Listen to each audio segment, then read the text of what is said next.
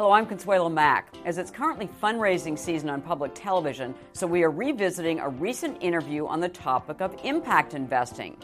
The idea of sustainable investment is in some ways the same as it was in the 70s, but you now have, instead of only a values-based discussion, you also have a discussion about risk of not considering ESG issues and the opportunities that the consideration of environmental, social, and governance issues present in making better investments. You can catch that episode online at wealthtrack.com.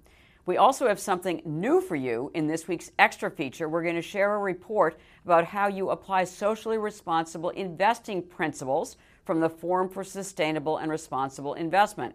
It is a roadmap for professional investors, which is also useful for individuals and anyone managing money.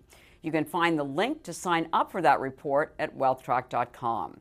Join us next week for a new exclusive with two of Tweedy Brown's noted value investors. And in the meantime, make the week ahead a profitable and a productive one.